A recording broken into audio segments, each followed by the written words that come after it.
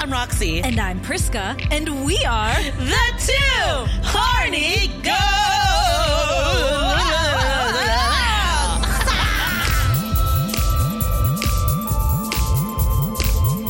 We're just two horny ghosts climbing the mountain of life. Eating Asian American stereotypes for breakfast.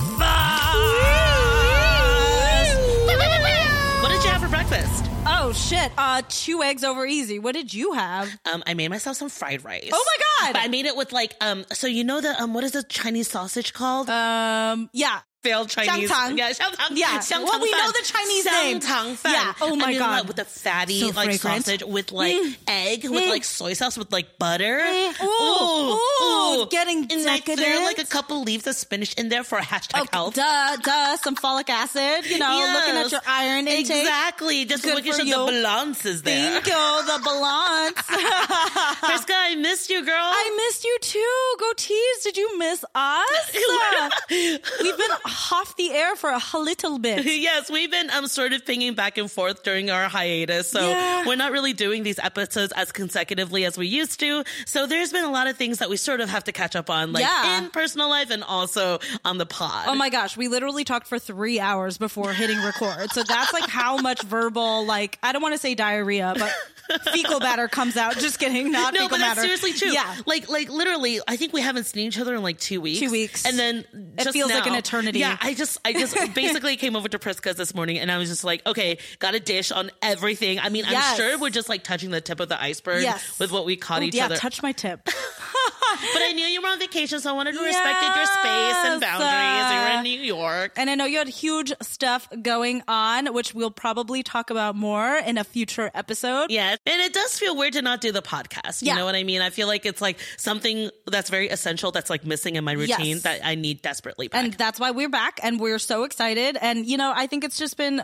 good, though, that we've taken time for our mental health, because I think both of us were feeling a little burnt out and not even fully realizing it until we took a break. And then we were like, we need a longer break, you know? And I also think that, you know, I was watching this like old person on TikTok talk about the times now. He's like in his 70s and 80s. And he's like, you know, when I was alive, he's like, I've been alive for a long time. And he's like, I've seen a lot of shit. And he goes, but honestly, what's been happening the past few years, he's like, it's more than what's normal. So it's not just in our heads. No, it's not in our heads. Fuck. So he's like, you can't escape it. That's what he said. But just be mindful to take care of yourself during this time and take it slow. So I'm like, well, if all he's right. saying that, I'm gonna do it. We're justified in however burnt out or like mentally ill we are. Yes. Yeah. I mean, we're literally on the precipice of what feels like World War III. So I think like we're not being like hyperbolic when we say like, I need a nap today.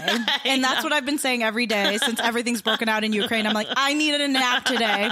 I know. It's and just let's too not much. read like the doom alarming messages. Yes. Like New York Times, Oh my God. yesterday was like, is Taiwan next? I was like, you better stop.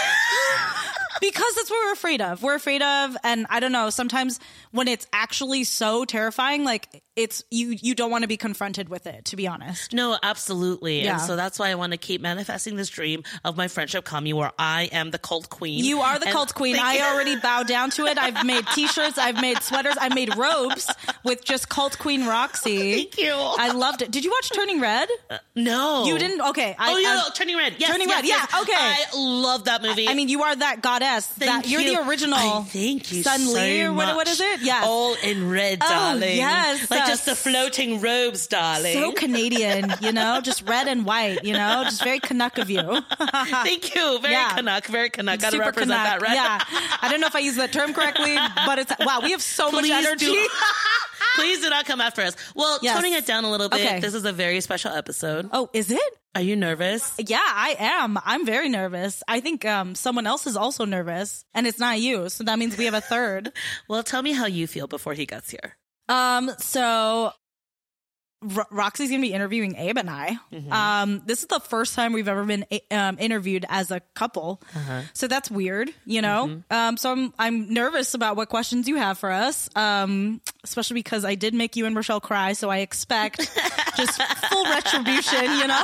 I'm ready. I'm coming back with a vengeance, bitch. Yeah, Roxy, when she started crying, was like, you bitch. I was like, sorry. But yeah, I'm really looking forward to it because I'm excited to take off my host hat. and just kind of be Priscilla, not even Priska. Yeah.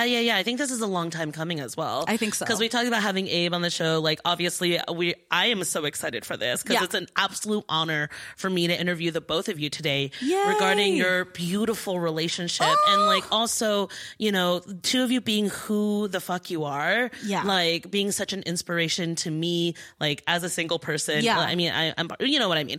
And showing, like, marriage in the way, this culture that you created for yourself, and just being the fucking loving, amazing people you are. Yeah. And I know we talk about Abe a lot on this show. He's literally always in the background he when really we record. is. Yeah. Like, so much of this, he is the spine of our podcast. So 100%. we're just so glad to have him here today. So without further ado, drum roll please. May we present Abraham. Hello.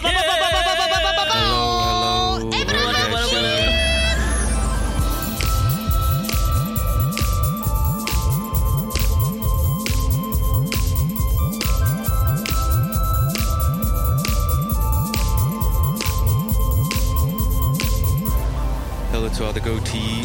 Oh my God! Thank you for having me. I know this is a Wow. very coveted third chair. So thank you for having me His today. voice is so sexy. I was not prepared. You hear this voice every day. I literally do, but I don't think I realize, you know what I mean, at all times that how sexy it is. Well, let me Okay. just begin by asking you both this. How are you both feeling right now before we enter the interview? I'm pretty nervous. I think in any kind of exposure of self to just even one other person. Right. And now I consider Priscilla my better half. So, you know, I'm sure things will unpack. I'm sure things will get revealed and exposed. And whether that's good or bad, we don't know yet. We don't know yet. Yeah, That's the but beauty we're of an open interview. to it. And yeah, let's see what happens. Let's see where this conversation takes us. Yeah. Amazing. Before I ask you about yourself, Abe, Priska, tell us a little bit about your relationship. How long you've been together? Ooh. How long you've been married? Just very simple things before we Yeah. dive into the deep stuff. Okay, we have been together dating since 2013, like May. So Almost 10 years. yeah, this will be 9 years, which is pretty exciting. I was just like a newborn baby foal, I feel like. When we met, I just fully fell immediately head over heels, like really intensely. And so, yeah, now we've been married for just over 3 years. So 3 years and 3 months, give or take. So it's kind of nice. It's like you had the marriage and then you like went traveling, right? Yeah. And then there was the pandemic. Yes. Like I think like seeing your experience as a bystander, but also as a friend, Yeah. and getting to know you more, Abe, as well after, you know, becoming married to Priscilla. Yeah. It's been a beautiful unfolding. Like both of you have always been very vulnerable in what your challenges are as a couple. And honestly, me not being married, sometimes when I feel like my friends get married, there becomes like an iron curtain in front of it. Right. Like suddenly the conflicts, the issues, the normal human conflicts just you're like not a part of it Right. anymore. It's only me and my partner. Yeah. And we have to, you know, show face. Yeah. But, I know the two of you are so different. So I hope that like whatever you share today, the goatees can learn something because I know Yeah. that both of you have so much wisdom when it comes to this. Abe, Hello. can you tell us a little bit about yourself? Well, born and raised in Los Angeles. I mean, typical story. Born in the 80s, so I'm a bit on the older side, I guess, compared to all your listeners and you guys as well. Also a pastor's kid. I'm a son of a preacher man, and a lot of the issues and formation that Priscilla went through, I can relate to as well. I did end up at a seminary, though. I did go further in my quest. I will say the result was not what I expected, and so where I, exist present day was a bit of a surprise. But I think with Priscilla guiding me, because she actually, I would say, was a few steps forward ahead of me in that, and guiding me in my confusion and all that. So, and here I am. We went around, we traveled, and we're back in SoCal, and I love it. I love being a SoCal kid. Yes. So as all of you goatees can tell, Priska and Abe are two different vibrations. And this is the biggest thing I noticed about the two of you when you first started dating. Like, I think Priska was like, it was at a show 100%, and Abe was, really quiet, really chill in the back. So we all know how Priska told, her falling in love with you, the backstory of being instantly enamored. Abe, tell us your side. We got to hear it from your side. Well, I do remember the first time I saw her. And we didn't meet yet. It was at a TNC. What's up, TNC? TNC fan. Tuesday Night Cafe. Oh, yeah. Shout out Sean Mura. Yeah. What up, Sean? Thank you, Sean. Thank you, Sean. Thank you, Tracy. Matchmaker. Yeah, it was a rainy day. So back in the day, when it was raining, because it's an outdoor thing, we moved the event to Senor Fish. I remember I was with one of my vans that had a gig there or a set, and I noticed this little girl talking to her friend, and, they're chatting away, and I ended up with a, quick glance. I was like, wow, she's cute. Hey, just bringing straight fire. Go on with your bad self. But I wasn't in the position or the state of soul to actually pursue anything at the time. Right. I was single. But, it was just a look. I was like, she's cute. Just a look. Just a look. Just a quick glance. Electrifying. And I had to go to the bathroom. So, here I am. As happens. On the way to the bathroom in the hallway, she was there. Oh my God, a karmic connection. Yeah. Korean drama. I know. I was like, Perfect hey, setup. What's up? Hi.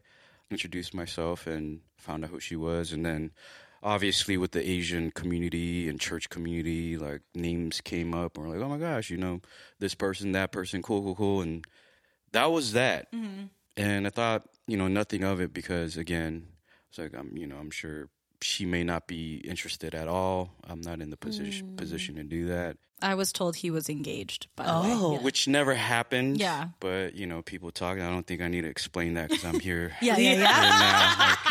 Now. Are you still? No. Wait a second here. Yeah. The next time we spent some time together was for a Dan gig. Dan, a.k.a. Dan. What's up, Dan? Yeah. Another thank you, Dan. Wow. A lot of people to thank. I love. She was in the room when I the rehearsal room, and I was like, oh shit, she's here. So it's like circumstances brought again and again the two of you together. First, it's like Sean, TNC, Senor Fish. Got to shout out Senor Fish and their tacos, right. And then of course Dan, aka Dan. So both of you are sort of like orbiting each other's telepathic a little bit. Space, right? Yeah, absolutely. We had no control over that. It was pretty awesome. Wow. And after the rehearsal, I was just drawn to her. Again, to be honest, with no intent of so-called hitting on her. But I don't know, subconsciously. Who knows, man? I don't know what's going on in the subconscious. But yeah, we ended up talking for like an hour or two. Yeah. I don't even know. It was a long time. It was a long time. Everyone left. Hold on, Priska, but you knew he was the one the moment you laid eyes on him, I right? mean, okay, so that rehearsal, I was still with my ex. Right. But basically, I saw him and then, he was talking to me. Actually, during the rehearsal, he came up to me during the break and he was like, hey, it's good to see you. Like, how you doing? He's like, it's kind of like the first time hearing you really sing. I'm like, oh, yeah. And he's like, oh. This was my pickup line. Have you taken voice lessons? That's the best set I had. And as my Taiwanese insecure ass family, we are used to being roasted because that's love. Yeah, right? that's love. I was like, it's love. No, but I was like, oh shit, this motherfucker thinks I need voice lessons. That's what you told? That was your way of What I meant was, and I should have finished it with, because you sound like you did, like you're amazing, but all I said was, I just asked the simple question. So the rest of the rehearsal, I'm sweating through my clothes. I'm just sweating. Hit those I'm high notes, girl. Everyone knows. Yeah, I'm a fraud. Like, you know. But after, because this was like my first big gig, like my first like college-y gig, you know, it was at like Claremont McKenna. So afterwards we leave, and all of a sudden like Abe just kind of approaches me and starts sharing like his life story, and we just got along so well, so easily, that maybe an hour into it, or hour and a half, my alarm bell started ringing because I had a boyfriend, and I was like, beep, beep, beep, beep, beep, beep, beep, beep, beep, beep, beep, like, get out, abort, you know? And I was like, okay, I gotta go. And then he was like, we should grab a beer sometime if you're free. And I was like, gotta go. And I was like, ran in my car, drove away. I love how you didn't tell him that you had a boyfriend. Well, he knew, I think, right? I don't know if I did that. Okay. He asked you out for a beer. Yeah. Right. And so in my head, I was like, oh, this guy's kind of a player. Because he's just like, you know, we just met. He's getting close. Like, he's sharing emotionally. I'm like, oh, this is the kind of guy that overshares just to get you like in his like wheelhouse. Then he kind of ignores you and is mean to you and pulls you in when he wants. Like, that's where I was at. I was not in a good, because I was dating someone kind of toxic. So that was like my instant assumption. But now knowing him, I'm like, you liked me, because he's just not like that. You know? How did you get over that like mentality, that sort of like you were constructing a narrative about who he is to protect yourself? Yeah. But how did he break those walls? Because I know that you also chased him. So where was that turning point? What happened? So that Saturday we went to the gig. I brought my then boyfriend, obviously ex now, who was just being a real dick, I guess, like whatever. He was just kind of weird, negging everybody, negging me, just making people feel bad. Yeah. And when I got on stage, like I just saw he was in the back, like literally just playing pool, like didn't give two shits that this was like my first big gig. And after the gig, he came up to me and was like, you messed up here. This was really bad. Like, you should really think about like getting a lot better at this, like blah, blah, blah. And I was like, okay, yeah, for sure. So I went back into the green room and I saw Abe there with our friend Chucky. And I was like, Abe, like great job. And he's like, hey, great job. And I was like, no, I kind of messed up here. I really need to think about like improving this part. He's like, hang on. Like, I saw some girls in the front move to tears by, you know, some of your songs. And he's like, what is it that we do music for if not to have that human connection? And immediately my brain was like, burp, burp, burp. Like, oh fuck. Like, I didn't know someone like this could exist. Like, I didn't know that someone with this depth and kindness and graciousness existed. I thought that, I don't know, I was just jaded, you know, at that point. I was like, I'm dating someone toxic, so that must mean every person out there is kind of toxic, you know? Well, that sort of set up your foundation. Exactly. And Abe, tell me a little bit about the past relationships that you've had, and how is Priscilla, or was Priscilla, different from them? Yeah, I mean, Priscilla is by far the most unique and different, and special. Colorful words. So, yeah, my first girlfriend ended up cheating on me. So it was I think a 4-year relationship in my early 20s. Second girlfriend also ended up cheating on me. What? So, yeah, and I think I welcome that kind of environment and relational dynamic. I share the blame. You know, I think I wanted to be a savior because of my own insecurities, and I invited, you know, toxic relationships in my life, both, you know, romantic and just in general. And then my third, which we got really serious. I had 3 girlfriends before Priscilla, or 3 serious partners. The third, I think, was an adult decision. We were together for about 5 years, and we both realized, and I was in my early 30s at the time, that it wasn't going to work. Yeah. When it came to getting engaged, more issues came up. We went to a MFT, or this marriage family therapist, and things started to come out, and it was just we weren't fit for each other. And so at that time, after that, I thought, okay, maybe I'm not meant to be in an intimate romantic relationship. I really thought that it was over. And Priscilla met me during that time, or saw me again, and I was, I shaved my facial hair. I was wearing whatever. Crocs. You know it's pretty bad when you're wearing Crocs. So, I thought maybe I would become a monk. It was a serious consideration to take vows and live that kind of lifestyle. And Priscilla, fortunately, broke that shit up. And I never knew that someone could exist with that kind of a soul, heart, mind, and just beauty. Wow, like given that context, because I didn't know that, Abe, thank you so much for sharing that, because you had 3 serious and rocky relationships, and Prisca, you were with someone who was very toxic. So tell me about that dating period where both of you are dealing with your demons in this, and what was that like? It was definitely, I feel like the first year, maybe 2 years, it was just like a fever dream of maybe partially enabling certain things in ourselves. Yeah. But also just having conversations like we've never had with other people, like just loving that crazy time period of just wanting to be by each other, like that intoxication, you know? Like, I think you were so, like, I could see it to this day, because you're so swept up by your magnificent husband. Yeah. But I think, like, Abe, like, you are obviously a different generation. Is there anything in your mind when you were dating her, like, oh my, this may not work out if it doesn't, like, it's going to hurt a lot? And how did you work past that? You know, it's a good question, because I think I still live with the fear. I have nightmares that Priscilla will leave me and won't admit that she has fallen out of love with me. It's a very traumatic thing. And I don't want to say I'm a victim, you know, like, it's just the things that I've gone through, unfortunately, I still live with.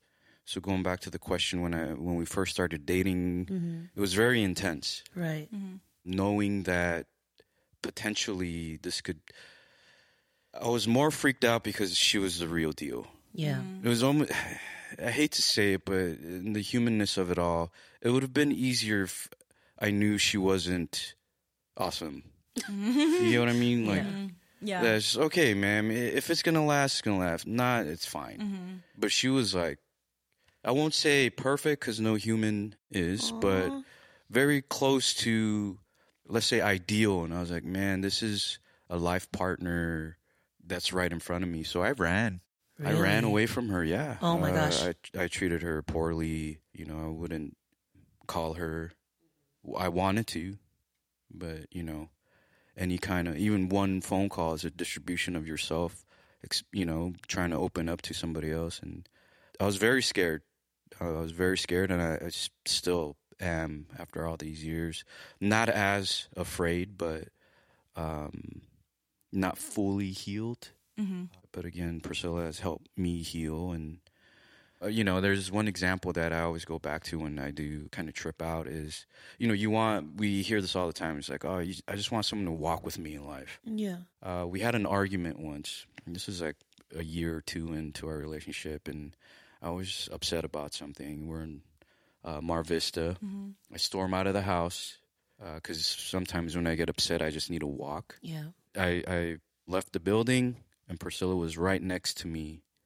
We didn't say a word to each other for about an hour while I walked around the block until I cooled down. That to me was like, who the hell are you? But that symbolically gave me an inner peace that she was willing. And I wasn't mad at her per se. It was more I was mad at myself at that time, and I needed to walk it out. And she was just there with me the entire time. Prisca, what was your perspective on these difficulties during that time? I think when he first was running away, you know, I told some girlfriends, and everyone, you know, was like, it's like all the shit you say to your girlfriends. It's like, oh, you don't deserve this, or, you know, stuff like that, which it's just what I was going through emotionally. But I talked to this one friend of mine who was like, you know, especially when you love someone who's been hurt in the way that, say, Abe has been hurt, sometimes all they need, whether it ends up working out or not, is just a consistent source of, like, a consistent touch point of care. And it doesn't have to be sexual or romantic per se, but this is someone, like, even if we weren't together, I would want him in my life, you know? Yeah. And even though we weren't together for a long time, I wanted him in my life, and I just appreciated his mind and his heart and his just perspective, you know? And so I just was deciding in that time period to kind of get over myself and just to be a consistent touch point of care. That's it. Like, you know, not necessarily in that time period needing anything back, but just letting someone know, someone who's hurt, that they are cared for, whether or not they're doing X, Y, and Z. See, that's so beautiful, because nowadays the dating landscape is sort of just marred with, oh, if they don't treat you well, walk away. If they don't do this, like, then they need to work on themselves. Right. But you literally showed up for this person as they were battling their demons, and you did it on such blind faith. And I think I just knew, like, I wanted to marry him. Like, I just knew. Yeah. And so I was like, I mean, the first big hurdle is you knew I was a drummer. Right, yeah. Yeah, I mean, what's wrong with first you? thing you find out, like, you know, it's all like romanticized and stuff, but then you find out dating the drummer means just waiting the longest after the gig for them to clean up. Like, everyone's gone home, none of the press is there anymore, the bar is closed down, but you're still there, like, twisting and untwisting knobs. You knew what you were signing up for the moment that you started dating him. I really did. And I think, like, for me, it was like, I knew I loved him, I knew I wanted to marry him. And yeah, I was really young, but that's just something for me, like, I'd never experienced love in that way. And so ultimately the hardest thing was giving him space. Because I was kind of like in a bit of a rush. I was like, I want to be together. I want all these things, but it ultimately I think was better for us because, like, you need two healthy people to make a healthy relationship, you know? And I don't know that I was fully healthy. And he was definitely going through his time. He kind of had the foresight of like, hey, you just went through a breakup. I think you need some time as well. And he's like, I'm just not in a good emotional place, which sounds like a cop-out for guys. But with him, he walked the walk. So I believed it. You know what I mean? Right. It wasn't just like, oh, I'm just like not in a good place and they ghost you. Like, it was just like, he was just genuinely, you could just see he was hurting. And he's like, my mental health is my responsibility, which I thought was huge. No one was saying that around us in our age. Like, nobody was having that conversation at all. No. So being able to say that, you're just like, okay, this is like a big nugget of wisdom that I need to step into. It was pretty big. Just turning the tables on the vibe a little bit. But can you tell me about the first moment y'all said I love you to each other? Do you remember that? So yeah, I said it first. Surprise. I said it like a year before he ended up saying it, but it was fine because I kind of don't care. Right. Like, but then I kept saying I love you, and we did get to a point where he felt pressured by it, right? Which I felt kind of bad. You know that Priska full pressure. No, I'm just kidding. But I can be kind of. I mean, we're both intense people. Yes. But I think for me, I was definitely intense right off the bat with our relationship. Right. He's an intense person in that he thinks really deeply about things. And then once he really does commit to something, it's like forever. Right. Like the unbreakable vow, like Harry Potter status. You know what I mean? And he's a man of his word. Yeah. 100%. Yeah. So I think we both have different levels of jumping in with 2 feet, and mine just happened to be like really intense and kind of like early. I don't know. I have a question. So you know how people talk about like timing? Do you think, like, for both of you, it's like the timing is very different? Yeah. So what are your thoughts on people saying, oh yeah, right person, wrong time? What are your thoughts, Abe? Yeah, I think it may apply. I'm not quite sure if I have an accurate answer, but I would say that if that's what it is for you, then that's what it is. I can't say that it applies to everybody. Right. I think when it comes to us, because I did, reflecting back, and I'm thinking, well, I'm in therapy. I just started medication. It should be the wrong time. Right? And maybe that's what I wanted as I'm kind of running away, but not wanting to fully detach from her. But if I'm like, okay, see, I knew it. I knew you wouldn't like me this way.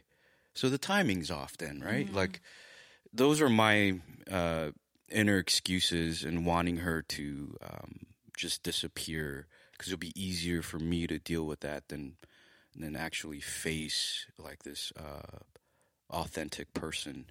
So yeah, to answer your question, I think it's relationship by relationship, you know. I'm not sure if it always has to be with the timing needing to be right. Priska, what do you think? Yeah, I think in a lot of ways when two stars intersect, like it's a catastrophic explosion. And I always feel that way with love. I don't know. Maybe it's not always the case, but you're two independent people. No matter what, for there to be some sort of synthesis, there needs to be a change, of course, you know? So I definitely feel like it was chaotic in the beginning, but not in a necessarily negative way. Right. But it was just chaotic in two people colliding and having all of these things, like having all these cause and effects occur, you know? It's so interesting, like hearing the both of you talk so honestly now about where both of you are coming from, because I didn't know this, Right. you know, like even though I've been friends with you for so long, but you know, in dating, people usually like to present their best self. Right. And then over time, I trust you enough to show my darker side. Yeah. But Abe, you're like, here's my darkest shit to chase you away because I don't feel like I deserve this person or this love, right? Yeah, I mean, literally, I farted in front of her first date because I was like, not again with the intent of like, I'm testing you. Yeah. Are you gonna run away now, right? I'm a lucky girl. Accepted. Yeah, I think it was just at a point in my life where I was like, man, I got to show you everything now. Yeah. I think maybe again my age, like it's like, man, I don't know if I have the luxury of building up to the exposing of imperfection. Right. I think that was what has been so great about getting married. It's not like I think marriage necessarily really changes things, but in terms of like how we were brought up and what marriage had come to mean, like especially like in his family and then in my family, it's been cool because while we were dating, he was very, very quick to reveal his darker sides and very honest about it. But marriage has been really a constant letting go of revealing his like goofy side, his sweetness, his romantic, like, you know, all of that. Like, it's just been developing more and more since we've gotten married, which is so interesting. Yeah. Oh, okay. Let's talk about marriage then. I was like, this is a really good transition into marriage. Oh, you know, just always doing the alley-oop. I love that. I love that. This is why we work so well as co-hosts. But Abe, you know, like you were on the verge of getting married with the last girlfriend that you had.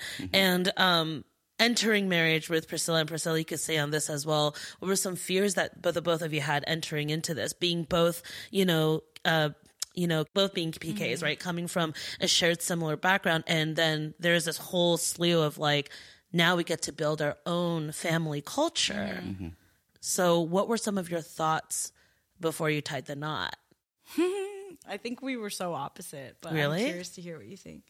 I mean, I think because of my formation as well, but I do also believe that, you know, marriage is sacred, and it's just my personal belief. I'm not saying it should be like that for everyone else. I mean, this is it for me, you know? Like, I didn't want to enter marriage like, okay, let's see what happens, because I know other people have, and you know, it's their thing, but I was really nervous. I mean, the week that leading up to the proposal, I mean, my palms are sweaty, you know, mom's spaghetti. Yeah, throw up I was about to rap as well. Yeah, I was like trying to restrain my inner Eminem. Man. I clearly have a type, you know. Nervous, freaked out, but you know, our wedding day, everything just slowed down. Yeah. It was interesting. Obviously, I've never experienced that ever, anything close to that before. But standing in front of me was my other half, and just the deep joy and peace that I felt in the moment, and I was a crier. You know, I think when if and when people get to know us, you'll think Priscilla would be the one crying because she cries for King Kong. And, but I was just, there was an overflow of joy, and I was just so happy that it came to this. And then standing before me was someone so special. I had to push certain negative thoughts. It was only for a brief moment. Like, I don't deserve this. Oh. Like stuff like that. I was like, no. Like, we were destined to be together, and we're in front of a family. And also, because of my history, I put my family through a lot as well. Yeah. My parents are first-generation Koreans, and, high expectations. Yes. Yeah, just to be able to have witnesses, our parents there and all of that. Like, at least the wedding day, I found some peace, and as our marriage, it continues, I won't say the fear disappears. I'm still afraid. Like, I don't want to let my guard down. Like, this marriage is serious work. Mm-hmm. Like, some of my mentors and older folks have told me, and I think starting to realize what that means. It's interesting how you were talking about feeling that deep joy, and even in that moment of deep joy, there's those nasty thoughts that come in that try to like rip it away from you. Yeah. It's hard that we even reach that level of gratitude and right.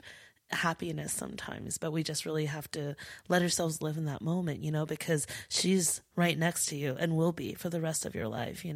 We all know the type of person she is. You better. Yeah. Okay. Wait, but Friska, what about you? Like, what were your thoughts? I think I was maybe a little too blindly confident.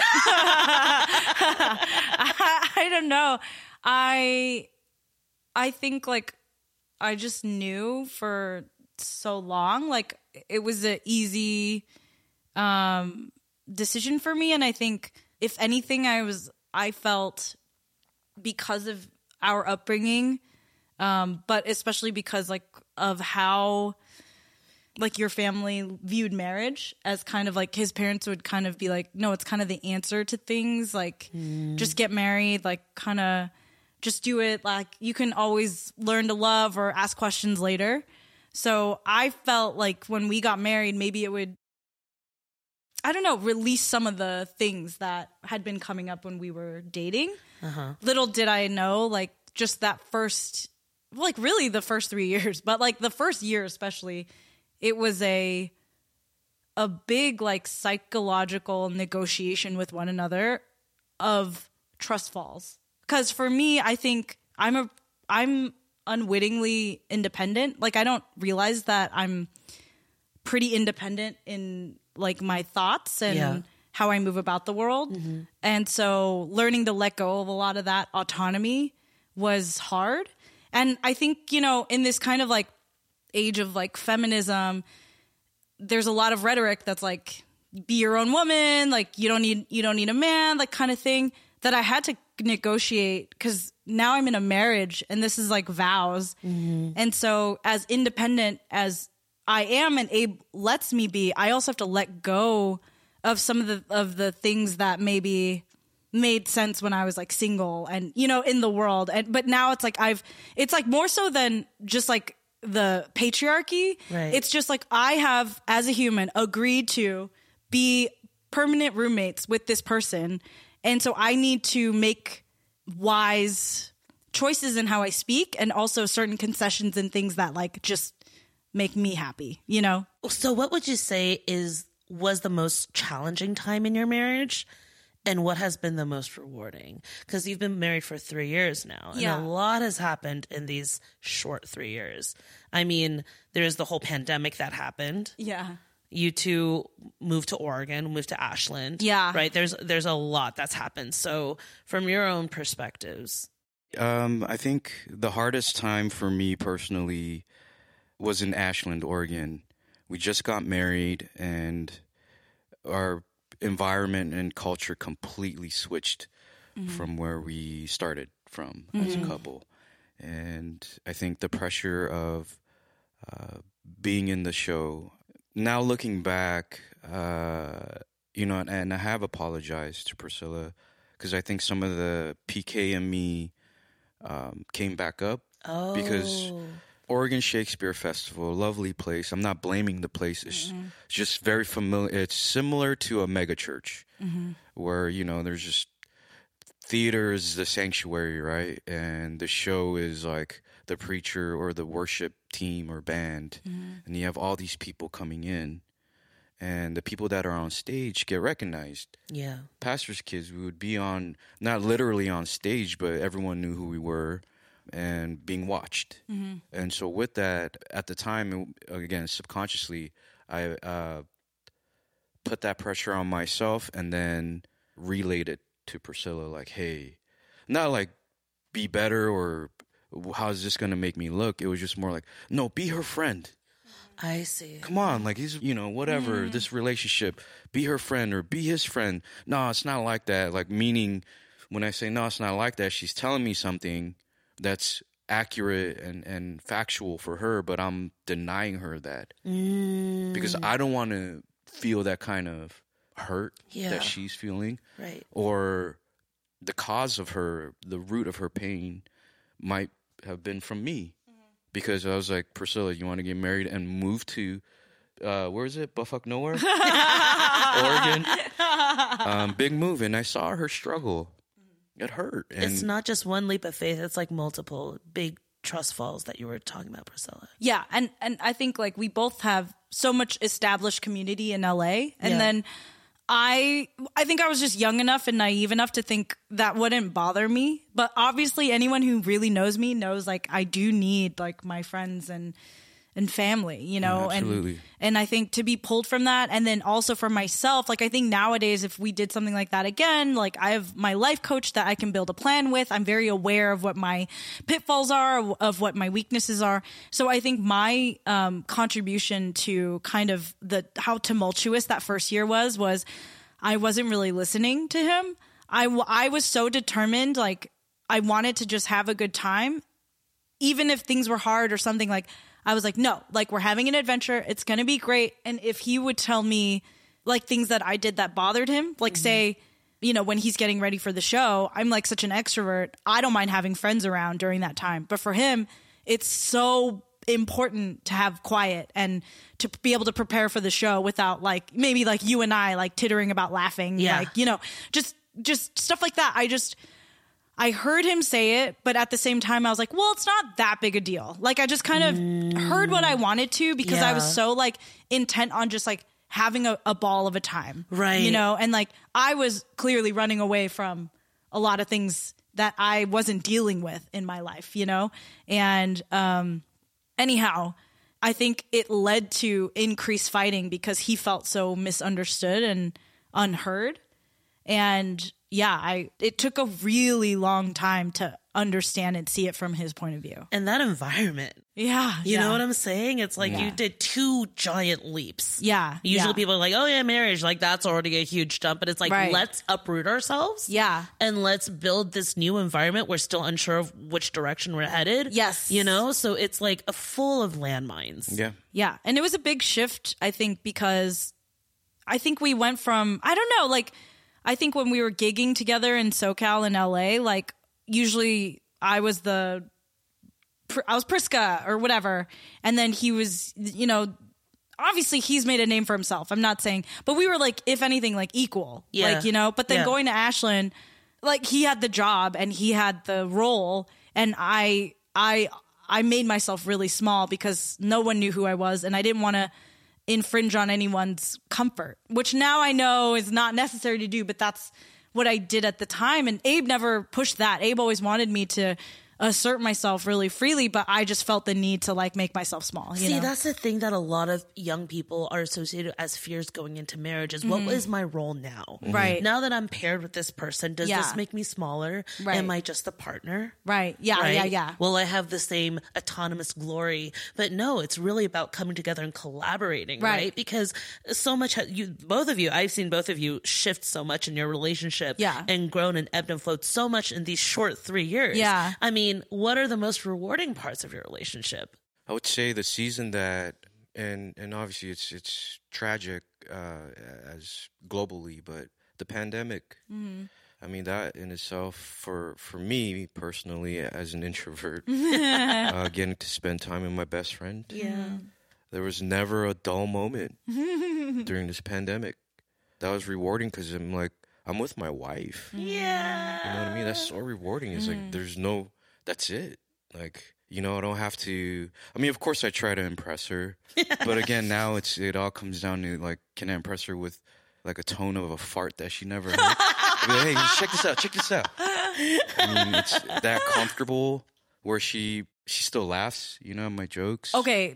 Just to be totally real, our personas in public are almost opposite from how we are in private. Because me, like privately, I'm just really kind of a serious person. Yes. Like I'll joke around all day, but at the core of it, I'm a very like serious person. At Abe's core, he is a freaking goofball. He does bits. Like he has ongoing bits that he does. Like a comedian. Like he has bits that he does, whether it's like a certain voice or a certain type of like a pratfall. Like he just full on does bits when we're alone together, which is like, I'm like, no one would believe it. Like, even if I told them, except for his sister. Like, nobody knows that side of him. Wow. So both of you literally switch spots. Yeah. Switch personalities. Yeah. But I think that's what makes a really great balance, though, right? Is because we can't be all things at one time. Yeah. Yeah. And also to answer your question, I think aside from just like getting to spend time with each other during the pandemic, I think the benefit that I genuinely see with marriage, like, because I don't think it's for everybody. And if you don't want it, that's cool. I'm not forcing it on anybody. But I think what is beautiful about it is the time that you spend together. It's like treading this path over and over and over. And even with arguments, we now have a shorthand to get through certain arguments. So rarely do they get as like volatile or as volume wise like loud, because we're like, oh, actually we've already done this. So we can, you know what I mean? We kind of have a shorthand. You could skip some steps. Yeah. Let's not waste time here. Let's argue. Yeah. Let's just take it like further. And then, I would say, and I'm not saying this is a good thing, but I tend to hold my anger really like close to my chest. And it's very simmering. And I would say Abe's style tends to be like hot and loud and then over. I'm Korean. Sorry. No, seriously, the two of you are so different. Yeah. In terms of your dynamicism. Totally. But then I see how it makes sense. Like every time I see you two together, like you two do so much together. Like they make music together. Like seriously, if me, Priska are singing, like Abe will naturally start setting up the microphones and then like we'll pick up a guitar and just start jamming with this. If you're in the kitchen, you start making food together. Yeah. Or you to allow each other's like their own private space, right? And then just operate out, just like sort of swim around each other in the house. Yeah, it's really beautiful. It's almost telepathic at this point. Yeah. The way that you work when we cook together, it's kind of great because it's pretty. It's like a ballet dance. Yeah, it's like wordless. You don't talk. Yeah, it's like you're chopping up the vegetables, and then he comes in, he just takes it and dunks it into the soup. Like it's absolutely gorgeous. I want to ask some questions from the perspective of people like me who are not married that have questions behind the Iron Curtain. You two are artists. And the thing is, some people have separate bank accounts or like have joint financials. What are some difficulties? Because Priska, you were talking about, my autonomy and now working with this other person. Abe, you're a drummer, you're an artist. Like, what are some difficulties, but also like beauty and ease? Ooh, great question. I mean, it's different for everyone, absolutely. But from your perspective and your experience, what is it like? I think, finances has been interesting because I think I realized when I was making financial decisions on my own, which I'd been doing for a really long time, it made him feel... I was kind of like, whoa, don't take away my autonomy. Like, but for him, it was more from the perspective of like, he wanted to be able to provide too. Yeah. And so me making my own financial choices, I don't know, was kind of indicating like, oh, I don't need you, or, you know what I mean? And so it was a communication issue more so than like an actual finance issue. Yeah. So once we cleared that up, it just made more sense with each other, and it was more about the communication. Yeah, I think at the core of it, it's communication. With finances, I think obviously being artists, it changes, it fluctuates constantly because we don't have a steady gig for that long. Typically, I would say right now she's the breadwinner, and I rely on her. We don't have a shared account. We just recently got a credit card together. Oh, big deal. Big deal. And I think, we didn't sit there and go, oh, this is what we're doing. It's more like, I think she mentioned that. I was like, yeah, I think that's what we're supposed to do now. I feel comfortable. You feel comfortable? All right, cool. Let's do it. But again, what Priscilla was saying, we never argued about money itself. I think it was more if we're not communicating, then that's the core of any kind of, argument or issue. And along with the finance, being an artist, the travel schedule, it can suck. When if she has a gig and she's out, if I have a gig and I'm out, and more so than not, because Priscilla's a solo artist and she can control her schedule more so, which is nice. But for me as a drummer, I kind of can't. It's just at the whim of other people a lot of times, and so, being away from Priscilla for a long time, which the longest tour, we weren't married at the time, but it was a few months. It was hard. Yeah. It was very difficult. And I think going through that, and then also now facing possibly with the show CRB, I think we're a bit more prepared. But it's going to suck. It's going to suck, yeah. That's what sucks. But, this is not unlike business folks but there's, I would say, slight, because the grass is definitely greener. Right. Wonder, man, if I just had a 9 to 5, I could just stay home. No, I think it's so crazy because they'll just tell you, well, that's the nature of the game. Yeah. Right? Like you have to be gone for 9 months. That's just what it is. Right. You signed up for it, right? Yeah. But it sucks. It sucks. Again, because that communication is so important when we're apart, the first thing to break down is communication, and so we have to be really watchful of it because it's a challenge. And it's things like working it into our budget for me to make sure to go visit him in each city for at least a week because we know we need it, and it's not selfish and it's not wasteful. It's like it's important, you know what I mean? And I do think our families have such different views of money. Yeah. Obviously my mom's an auditor, and the way that my mom's always thinking from such a place of lack, and it's been a good and healthy adjustment for Abe to just be like, no, this isn't wasting money. This is money that we've agreed to spend together. And we, even on vacation, my mom's so frugal, even when we're out and about, and he's like, hey, we're out here.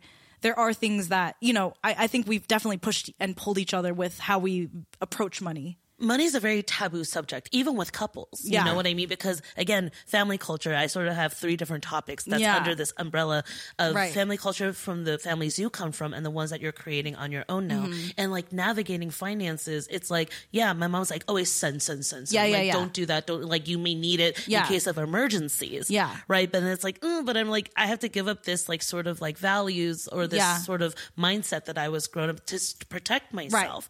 Right. So I think being able to come at it, having 2 different bank accounts. I heard from this one person, they have 4 bank accounts with their partner because there's ones are separate, the ones that we save, and the ones that we track for things that we need. Right. For the house and boring logistical stuff. Yeah. And it's I'm not going to police you on what you're going to spend stuff on. And I think that's a really healthy way of looking at it. I think so too. Yeah. That's basically how we're set that's up. how we're operating right now.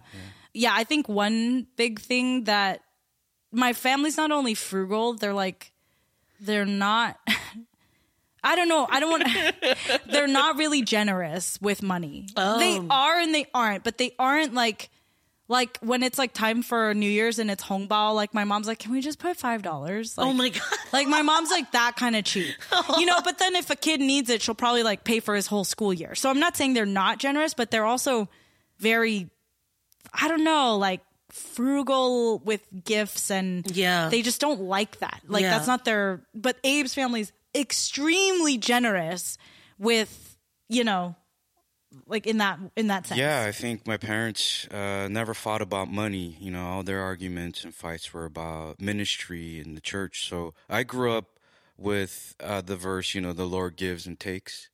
So I totally different. Yeah, so I was like, money, sure. Use it when you have it. Yeah, because it comes and it goes. But, that's, I know, not the best way to approach it. Personally, my parents, they survived that way, but that doesn't mean Priscilla and I can. So, I mean, I'm learning. But, right. And that was hard, right? It's very hard, yeah. But to, compromise with Priscilla because... I don't want to kill a good time, but... No doubt, but, we also don't want to be in the red. Yeah, we don't want to be destitute. Easily, a very small example is like, we want everyone to have a good time, and here we are paying for $200-$300 bar tab. A night. Yeah. Wow. Maybe we shouldn't have done that. But like at the time, for me, I'm the one that pushes it more. I'm like, I'll just get you guys another round. And there's a whole... The way I was parented, first of all. Second, the Korean in me, I'm just going to say we tend to do that. Yeah. The older brother. And then the older brother thing. Yeah. I'm just like, all right, I got to manage and discern all that. But I had to kind of break it down like, well, this is how much you make in a week. And we're overspending. Your mom's accountant. Yeah. Translated into your DNA. Exactly. It's extremely helpful. It's just there. Yeah. I'm just like, well, we can't do that, And I definitely have a lot more anxiety, but around the money we spend. But at the same time, I have my shit that I spend, like skincare. Like I spend a shit ton of money on shit. And then he's a drummer. So like the gear that, So luckily, we have a good tax person who really helps us out. Like we talked about, like financial literacy is so huge and so lacking. But even just like balancing out when you grow up with money being approached a certain way, it's almost like a religion. And when someone tells you that it's wrong or that you could do things differently, it can hit so personally. Yeah. Because I was wondering about that. I was like, what does it feel to be like, here, we need to structure this, after hearing it, like having to really work with somebody. Yeah. It's like, hey, this is my wife, my partner. And like, this is the really unfun stuff, where you have to lay it all out, not just like your personal emotional baggage, but it's like literally all the other stuff. Totally.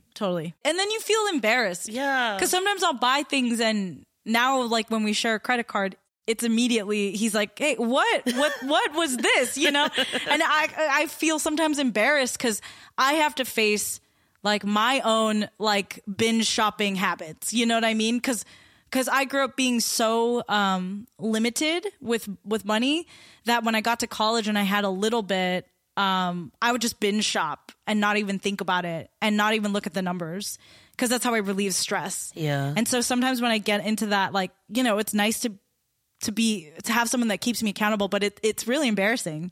I can get like flushed in the face. We have seasons, I think, even like a few months ago, woke up one morning, I was like, Priscilla, let's go to Disneyland. Yeah. And she's like, man, you tripping, dude. Oh my God, I want to go to Disneyland. Can I go with you guys? Yes. That'd be so much fun. Yes. We do not have the money. I walked away feeling defeated and a little bit dumb too because I was like, that was a dumb idea. No, it wasn't a dumb idea. Not a dumb idea. It's just not the time. Not the time. We have the show Goofy Genius Abe coming onto the pod now. Because the show had just been postponed till September. Oh my God. So I was having literally heart palpitations because I was like, how are we were banking on it starting in March.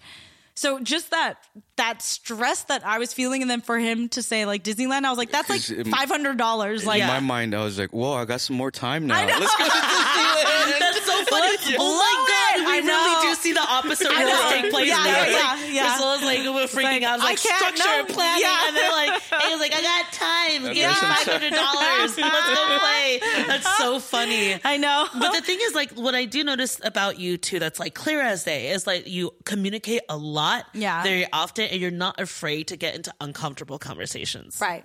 Yeah, absolutely. That's true. I think. Has it always been this way? No. Yeah, in the beginning it was hard. I think, for lack of a better term, like ego, pride, which still obviously we carry, but I think we yield a lot quicker now because maybe a few reasons, but one, as we get older, I think we get softer. You don't really care about the way people view you as much. Yeah. Right. And so now imagine that with your partner. You're like, dude, this is me. Like, Yeah. you know, I got nothing to hide. Yeah. yeah. Yeah. My second topic for this umbrella taboo topic is in-laws. Oh, yeah. So of course share what you're open with. It's okay if you don't want to share too much, but something that, you know, when they say when you marry somebody, you're not just marrying the person you love. Yeah. You're marrying into their extended family. Right. So you two also come from different cultures. Yeah, we do. I would say his parents have been a delight, and I think in a way it's a blessing and a curse, like that I don't speak Korean. Yeah. I wish I could like get to know your mom on that personal level, and you know, be able to charm them the way I might for like Chinese, you know, someone who speaks Chinese. Like I've been, you work so hard on your Mandarin, so hard, only to not be able to speak it with Abe's completely useless, you know. And so all I can really do in their presence is smile and nod. But I think our families were really opposite in that my family embraced Abe at the beginning, and then when we got married, the roasting started. So it was like a complete like bait and switch, I think, where my mom was so nice to him, like so generous, like ha ha ha ha ha. And then once they got married, it was like that week we went on a family vacation after our wedding, and she just started shitting on him. Abe, what was that like for you? It was awesome. Was it? Well, that's how you know you're Mrs. accepted into the family. Yeah, I quickly realized that it was kind of like the way her family's structured. It's horrible. Honestly, I wasn't hurt or offended. I was like, man, I'm in. Yeah. You know, that's really what I felt. Because, yeah, sure, she roasted me a few times, but now it's like, oh, the son-in-law that can cook. Right. Or something, because now we got a new guy to pick on. And oh, yeah, Rose's boyfriend. Rose's yeah. boyfriend. What's up, New York? Hey, Yeah. how's it going? What's up, Will? What's up, Will? You're I know. next. He's You got know a you're target next. on his Yeah, eye. yeah. I know. And my mom's already starting to roast him, though. But, you know, when I first got into family dinners before we were married, the thing that struck me the most is how much their family would laugh during the dinner table. It's just constant. Or around the dinner table, which...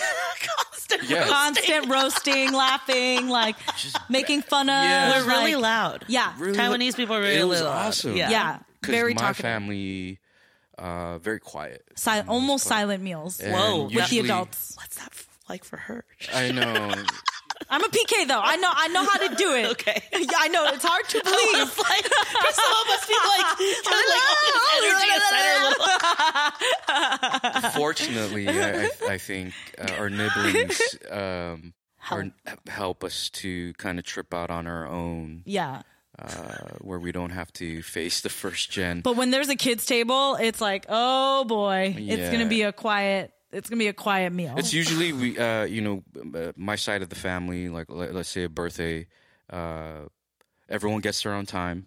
Dinner should start. Yeah. Must start. Yep. At 5:55, his dad starts calling him. Yeah. Where are you at?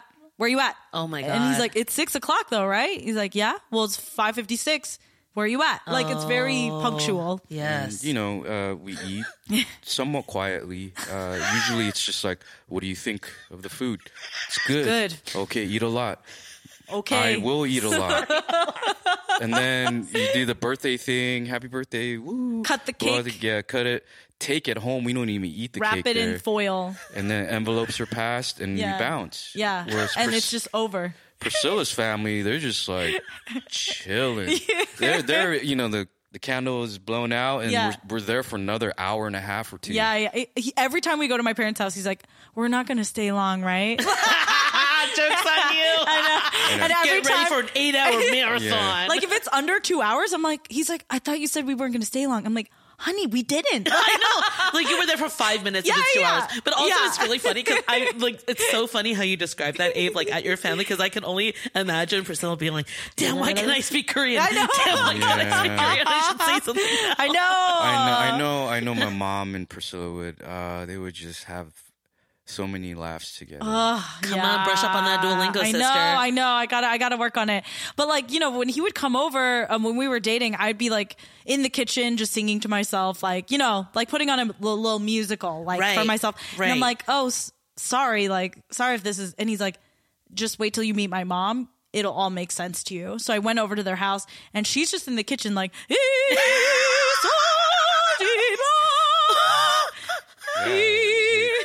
like, man, my Italian mom, opera? Yeah, she's just singing and just singing to the potatoes. Mom's a strange person. And then I meet Priscilla. I'm like, she's another strange person. There's a type, huh? I think, I see a commonality here. That's so funny. We do marry our parents, you know? Yeah. A little bit. Well, yeah. I married my mom, and Priscilla married Rose. So I don't know what happened there. Little cross. Yeah. Little cross. You are definitely not Michelle Yang. No.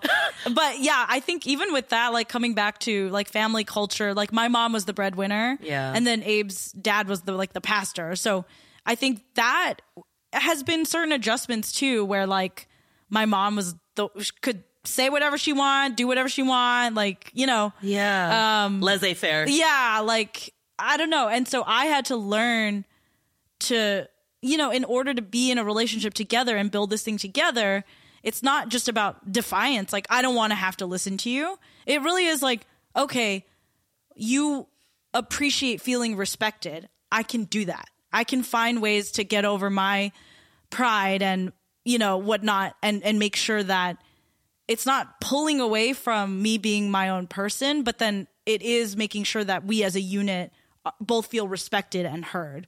So that's like, it's a very subtle difference, but you know what I mean? No, absolutely. Yeah. So this being said, you two are the cutest. I'm honored to be your sugar baby. So the last question I have in this topic is, now that you're talking about like coming from these family cultures and having shared, you know, experiences as PK and like where you guys are now after everything you've gone through, what's next? And do you discuss that, or do you just exist as each other? Because I'm sure coming from religious backgrounds, your families must have a lot of expectations. And how do you set your boundaries with that?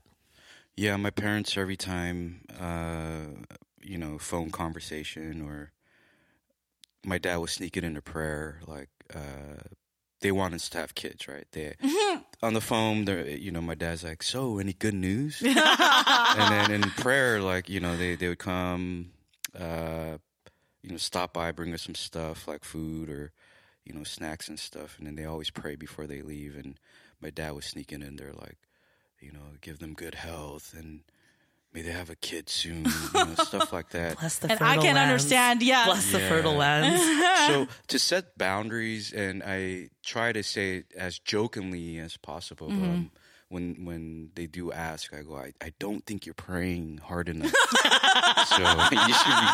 That's how I've been. That is Mercury right there. That is Abe's sense of humor to a T. Yeah, my mom's laughing, and my dad's like, "Oh, come on." It's like, yeah, I think that, you know, setting boundaries is very important. And what's next for us, I think we have talked about children, but I don't think it's in the near future. So it's nothing urgent. I think what's next is building a home. You know, where we live right now, we're not quite sure how long. How long? And I think as far as career, we're still trying to feel it out. You know, I think we're still in the position of learning a lot. We don't know it all. We haven't made it, because if we did, then again, we should stop. So I think, that's what's next, and continuing to grow and the capacity, right, of love. And and I think even when we were dating, like his parents would be like, "When are you getting engaged? When are you getting married? When are you getting engaged?" And like, I think we had this conversation early on. I'm like, please do not like feel that you need to jump into something. I was like, I want to marry you. That's like not a question, you know? But I was like, I don't want you to propose unless it's just like where you're at, you know? And I knew he would do that, but I also needed to just like reaffirm like that pressure that's external from us. Like it doesn't actually exist inside here. we need to just take our time and like do it the way we feel comfortable, you know? Right. And even like our wedding, like we needed to do it in a way that we felt comfortable, you know? Right. And so we had a really small wedding and, you know, just had a gathering later with friends. And that just made sense to us. Right. Because I was like, I just want us to feel like we get to say what we want to say and spend the time with the people that we want to spend time with on our special day. You know? Yes. So it was, I think our wedding for us was like very meaningful. And I think every couple feels that way, you know? And so I'm glad that we also feel that way because we rented this property in Joshua Tree and we were able to cover all like 2 nights of living expenses for one best friend each, our siblings, and then our parents. Yeah. And then, you know, the nephews and niece. So that was so important to us because it was 20 people in total, like just our 2 families basically. And we got to just stay on a compound together, hot tub every night, wake up, get married, hang out, eat dinner. His mom made kalbi, like marinated short ribs that just literally everyone died over oh my gosh. And it was just perfect. Good. Yeah, it was good. And we drank like 6 bottles of really nice scotch. It was great, you know? It was great, yeah. But we got to talk to each person and tell them how important they were to us and make custom gift bags to each of these people and just feel like held the whole weekend, you know? And for me, that's all we could have asked for. And yeah. Abe and I each cooked meals. And then I think each of our parents took turns cooking one and the other meal. So, but it was like our best friends just all cooking together, moving furniture, putting things together for the like makeshift wedding, you know?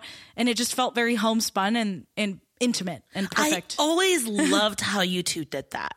Like, because it made sense, you know, you weren't stressed out by having to cater to 200 people. Yeah. You know, those weddings where it's like the bride is just constantly bridezilla because she's and under so much stress. She's just hungry. Yeah, she can't eat anything. She just has celery and can't even enjoy the meal. And when she's eating the meal, she can't even taste it. Right. And then it's like the best man speech in front of 200 people. Then he gets drunk. Then he vomits all over everybody. Then he hooks up with one of the bridesmaids. And it's just the worst. You don't want that I'm drama. here for. Yeah. No, but what I really love and respect about the both of you is that every time I see you two make a decision, it's the decision you make together. And then you set boundaries to everybody else outside of it. You know, it's like truly teamwork. You know, it's not like, I think it's really easy as Asian Americans to feel beholden to what came before us and the expectations of our family members and holding guilt and shame for that. You know, even as saying like, I just want a really small wedding, then we can have a reception. Right. Yeah. So, it's just nice that both of you come together. Cause I appreciate that. I see how like the two of you could maybe feel, oh yeah, like I'll do this like for other people, but together, you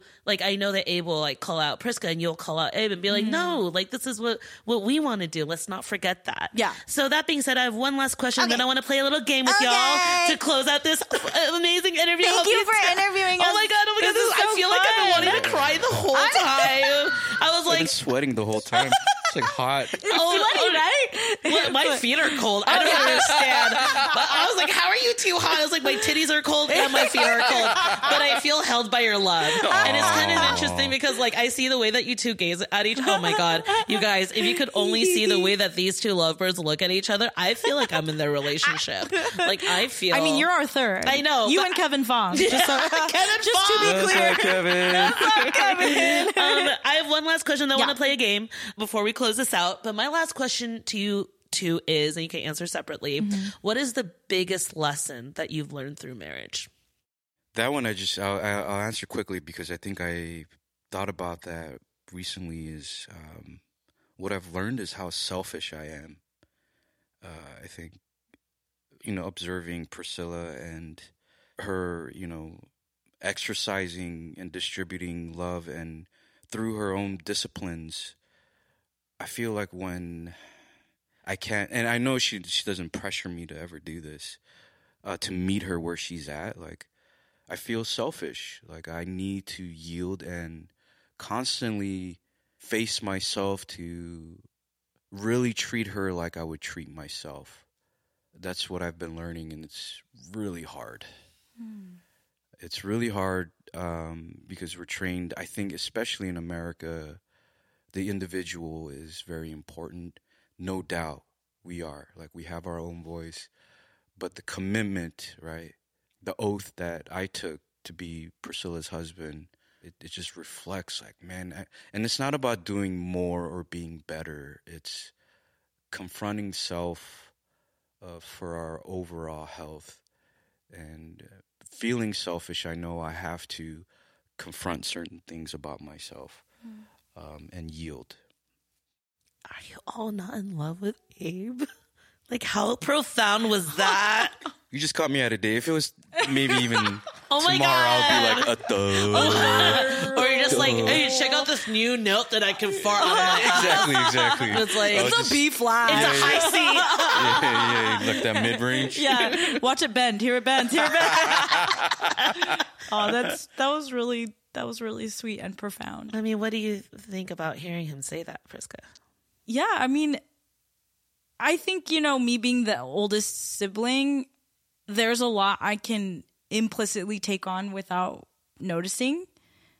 But I have noticed, like, just in maybe like even just this past year or like over the pandemic, how much so I think we've really become partners. Like, I don't think anyone starts off being perfect partners, Yeah. but growing into being better partners for one another has been a real gift. And I think hearing you say that, like, I've definitely felt that change in you. And it's honestly like the most romantic thing I think he's like ever done recently was I came home from like a night out with friends and he had finished doing the laundry and set up our bed and like folded the flat sheets and the pillowcases. And I was like, this is the most romantic thing I could ever. I was literally like in tears. He was asleep and I texted him like I was just in tears. I was just couldn't believe it. That was like for me, someone who's always like trying to think of the next task I need to do. I'm always like trying to stack tasks together and like make sure everything gets tackled. Like for someone to do that means like they're truly aware of where my stressors are and what my focus is on, Well, the story is I smoked a little weed and it was sativa. I'm used to indica, so I was getting ready on a Friday night. Priscilla's out with her friends. Anyways, the lesson here is get him high.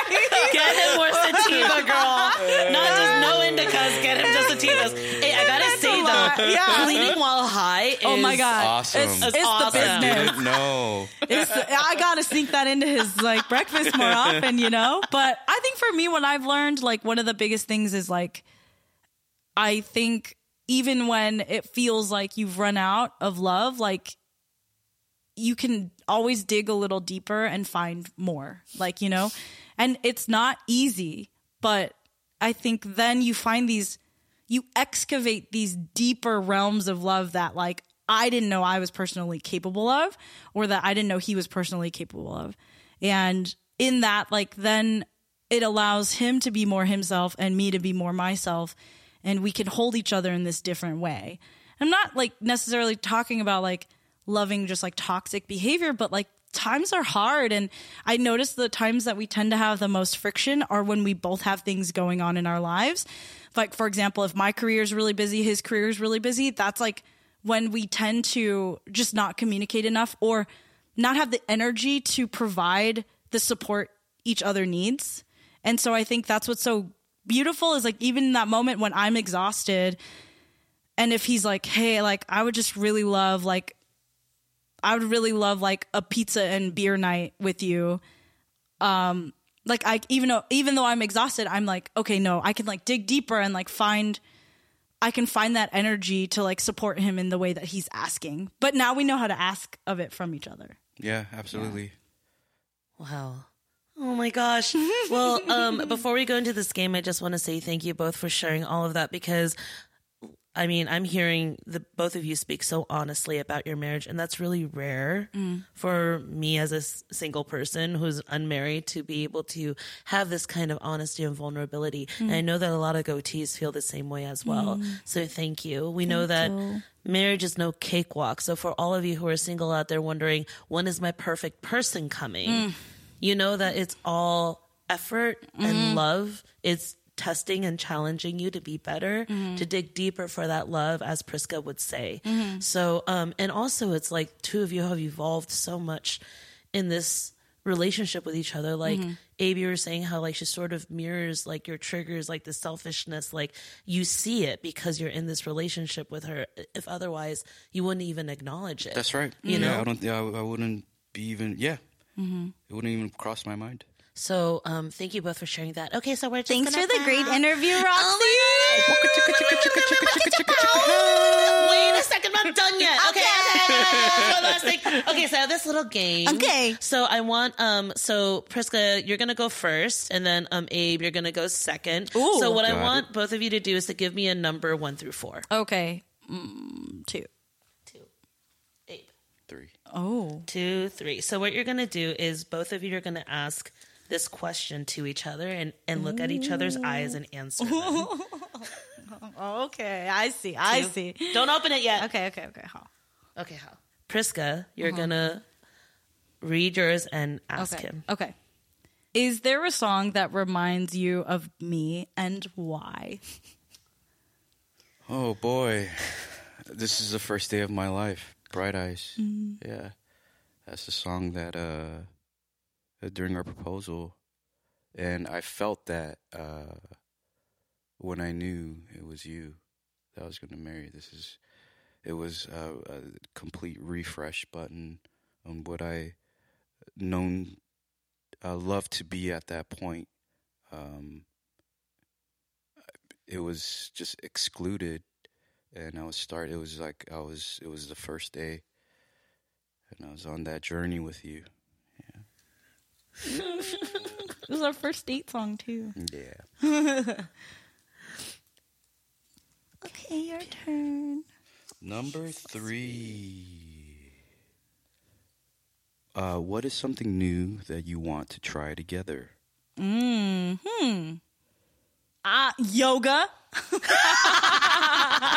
Come on.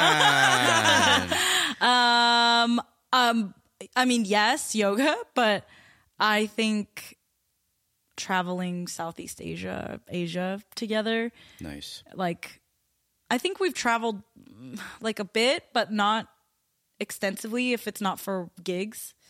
So yeah, I think just going to Asia together, traveling, and maybe like more of an extended time out there would be what I'd want to do. Yeah, that'd be fun. Go to Indonesia. We'll go to Indonesia. Bali is Bali. Yeah. Okay. Yes. So we have numbers 1 and 4 left. Abe, you go first. And then Priska, you get number 4. I get number 4. And Abe, you can ask first. All right. If you can relive one day with me, what would it be? Aww. Oh, right. It's my question. I know. I don't know if it's like a solitary day, but I remember we used to mostly do dates on Sunday afternoons, and you would finish like with church when you were still like worship leading and everything, and you would drive over to the west side, and maybe we would drive to like Manhattan Beach or Hermosa or somewhere with a pier, and we would walk down the pier and find some pub to like slink into and drink some Jameson shots with beer, and then we'd find some seafood restaurant and just chow down. And I just remember every Sunday like that was just so fun, and we'd always meet people at the bar and just end up talking to them all afternoon and then never see them again. And those were like, it was just so fun. Yeah, it's fun. Yeah. And I think we were really cute together without knowing it. You still are. But like I would go to the bathroom and people would stop by and be like, you guys are really adorable together. Like they would tell him, or like they would buy us shots, or like we were just like power couple. We were just in it, you know? We were just like, and now when we see couples like that, we're like, oh, right. But like, I think once we were at the airport, and what happened? I forget exactly what, but I think it had to do with your family. Uh-huh. And somebody was sick. Oh, yeah. And we were traveling, and you were crying, and I was holding you. And some random person at the airport came with like a Gatorade, a bottle of Gatorade and a bottle of water. And she said, the way you guys are to one another is so beautiful. Thank you for that. and she just gave. That was it. Yeah. She just gave us those 2 bottles and took off. It was really sweet. Yeah. Wow. That's nice. If you're listening, remember the 2 little you. Asian people that you saw at the airport? Thank you very much. Thank you. Yeah. It's probably like in you. Houston or something. That was really refreshing. That was really special. Yeah. Okay, my turn. I ask question. This is it. Okay. Oh, what is the most loving thing I've done for you? Huh. Man. I simply put, to be with me. Oh. Yeah, I think, as a INFJ Enneagram 4, I'm not the most easy person to love. And I know that in my own studies of human design. It's every day. It's every day. That's the most loving thing. So thank you. You're not bad. I feel like this entire interview, like everyone could just hear me go, and like really like into the microphone. All right, everybody. Well, let's give a big shout out to Priska and Abe. We're gonna take a break, and we'll be right back after these messages.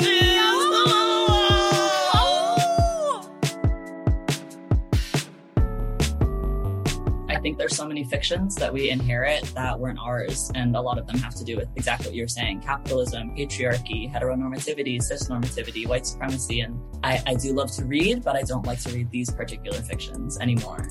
Hi, Goatees. Hope you're enjoying today's episode. Last season, we had the honor of interviewing poet, activist, and educator Genevieve Ting. If you haven't heard this episode yet, add it to your queue now. For the vast majority of my life, I was socialized as an Asian American woman. I still feel a great connection to like the femininity that lives inside of my body. And if womanhood was like this house that I was sort of like indoctrinated into, for the longest time, like I knew the blueprint of the house. I knew that house well. I started to identify as non-binary, and I was like, I don't want to be in this house. I want to be in my body. Genevieve has a knack for using language to slice through convention to create new, beautiful things. It's intoxicating. It was a privilege to sit down with them and learn more about the intricacies of their gender identity journey. I feel like so much of me is dying as I'm rebirthing myself. There is the very easy narrative of like, I'm finally becoming the person I want to be, and that's great, but there also has to be space for like the messy reality, which is like, I'm also dying. Yeah. And I'm also like putting myself to rest all the time. And it's okay for me to like be mourning myself, because it happens, and transition also means change. We hope you take a listen. Head to twohornygoats.com/episodes/queerness to listen now. Or find the episode on Spotify and iTunes. Hi, Goatees. We love hanging out with you, and it's what we look forward to every single week. If you're liking what you're hearing, please subscribe and give us a 5-star rating on Apple Podcasts. It will help us a lot so we can continue to hang out every single week and make content for you. Thank you so much, and remember, stay horny. Oh my God, Priska, do you hear that? What is that? Oh my God, it's time for Unsolicited Pics. Welcome back, everybody. How y'all doing? Yeah. Priska, how do you feel? Very vulnerable. Hey, are you hot? Oh, man, I'm sweating. Help me. So we're doing unsolicited pics, one each for this round. It's going to be cute. It's going to be cute. We're going to start off with our acclaimed guest, Abe. Aww. Acclaimed? Yes, absolutely. Yes. Featured in The New Yorker. Woo! Just FYI. I was definitely that drunk wife running around in the bar in New York like, my husband! Oh my God. Yes. The New Yorker! We'll link it in our show notes below. Yes, the article. But yes, sorry. Sorry, go ahead. I think my pick would be the Hulu show, The Dropout. Hey! Yeah. Amanda Seyfried is a fucking revelation. Are you talking about me? Are you? This is a really inspiring step forward. This is truly an inspiring step forward. We must all talk like this. No, Abe. It's awesome. I don't know what you're talking about. How much lower I can go. I'm just going to phase out. Yeah. No, okay, why do you love The Dropout? Why? I think, her name is... Amanda Seyfried. Seyfried? Yeah. Seyfried? Yeah, she is brilliant in it. And then just the backstory, I think, of it all. The human condition. I think the storytellers are, I think, displaying it accurately, where you see someone progressively get what we call worse. Because, when we hear the news, obviously, it's like, that's the end of it. So we hear the absolute worst of it. But, you actually feel for her, and I think it doesn't justify or excuse anything she has done, but how that so-called monster was created. And it wasn't just her alone. It's just easy to pick on one person, but I think it takes a collective to destroy a lot of lives. And the way they're telling the story, I think it needs to be heard, not just because of the story of Theranos, but how in even a larger scale than that, or mid-level or very low scale, we are all capable of doing that. We need to keep each other accountable. It's the Daenerys Targaryen story. Yes. Oh, totally. Yeah. Just run amok. What about you, Priska? Okay. Yes. The Dropout. Fantastic. Great pick, Mr. Abraham Kim. For me, when we were in New York recently, we went to this restaurant called Che Li, CHE-LI. It's, I think, in the East Village, like right around there.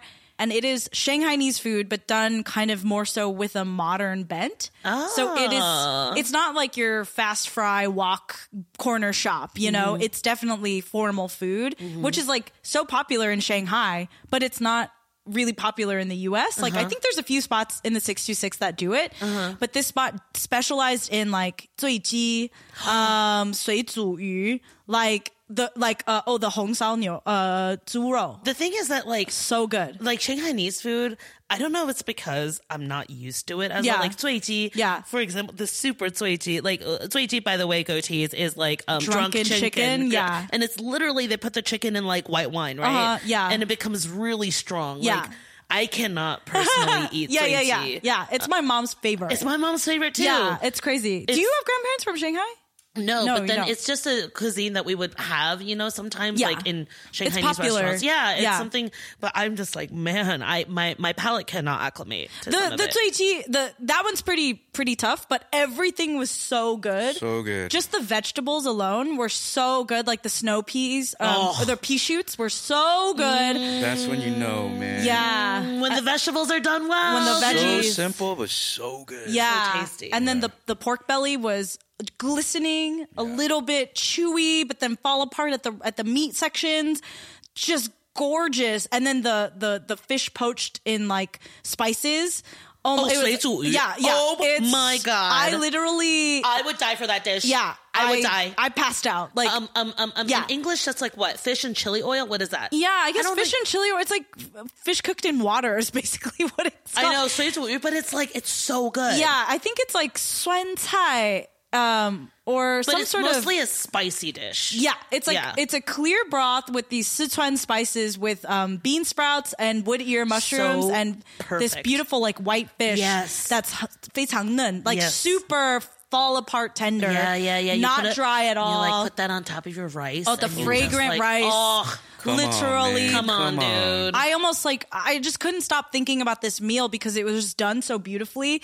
And we didn't get the drunk chicken, but we got their chicken. And I love how it's served like cold basically. And the skin is just gelatinous. So and it's so Chinese. Yeah. It's not like what you would think would be delicious, but it was just, it was beautiful. And they ran out of duck, but we saw duck at another table and the skin looked like just flaky and beautiful and luscious. And I can't wait to get that the next time we go. Next time for sure. Yeah. And then my grandmother was Shanghainese. So I was talking to I took photos and telling my mom, and, she was just like, like eating, like my mom cooking drunken chicken was my favorite meal ever, know, and I didn't know that about my mom. Wow. So it's amazing how these food memories, whether they are involved in your heritage, like these were things that I knew my grandma would talk about a lot. The food that she missed from the homeland. You know? I don't think zuiti is hard to make. You should make it for your mom. We should try it. Yeah, I'll definitely look at it. I won't eat it, but yeah, no, that's fine. No, that one's a hard one to get over. It's really hard. It's really hard to eat. You really just taste the wine. It's weird. It's like tastes super bitter. But I would highly recommend if you are in New York to definitely make a reservation. Well, I think you have to have 6 people or more to have a reservation, but definitely go check out this restaurant. I think it's beautiful food. If you speak Mandarin, all the better to you, because, you know, everyone there is definitely like straight from China, and they're great. They're so nice and funny. I love that. Strange, and yeah, it was awesome just great. Experience. Yeah, and they have a good soju, sake selection. Yeah. So we definitely got some sake. That's amazing. It was fun. That's amazing. Chae-Lee. Yeah, Chae-Lee. Okay, we gotta go. Roxy, We gotta go. What about you? What about me? I literally haven't been doing anything. But That's not true. I will say that my friend Brie and I bumped into this amazing plant store in Eagle Rock called a Juicy Leaf. Yes. And they specialize in terrariums. Oh my God. So I think the owner there, Felix, is super nice. And then they have a collection of handmade pottery from different vendors. Yes. They have a bunch of crystals because we all like a good crystal. Yes. Right? And they also have their plants, and they also have you make your own terrariums. Right. So they have rocks, and you could go and make it yourself. And I think that's so much cool. fun. We should go. It's going to be so much fun. Okay, Anyways, this place is now. in Eagle Rock. We're going to go right now. Big shout out to Felix, as I know. Woo. What's up, Felix? What's up, Felix? I love plants. That you being do? said, big surprise. What? But again, thank you, Abe and Priska, for your amazing Roxy. openness in this interview today. I know the goatees are super thankful. So on that note, have a horny week, our lovely goatees, and remember, stay horny.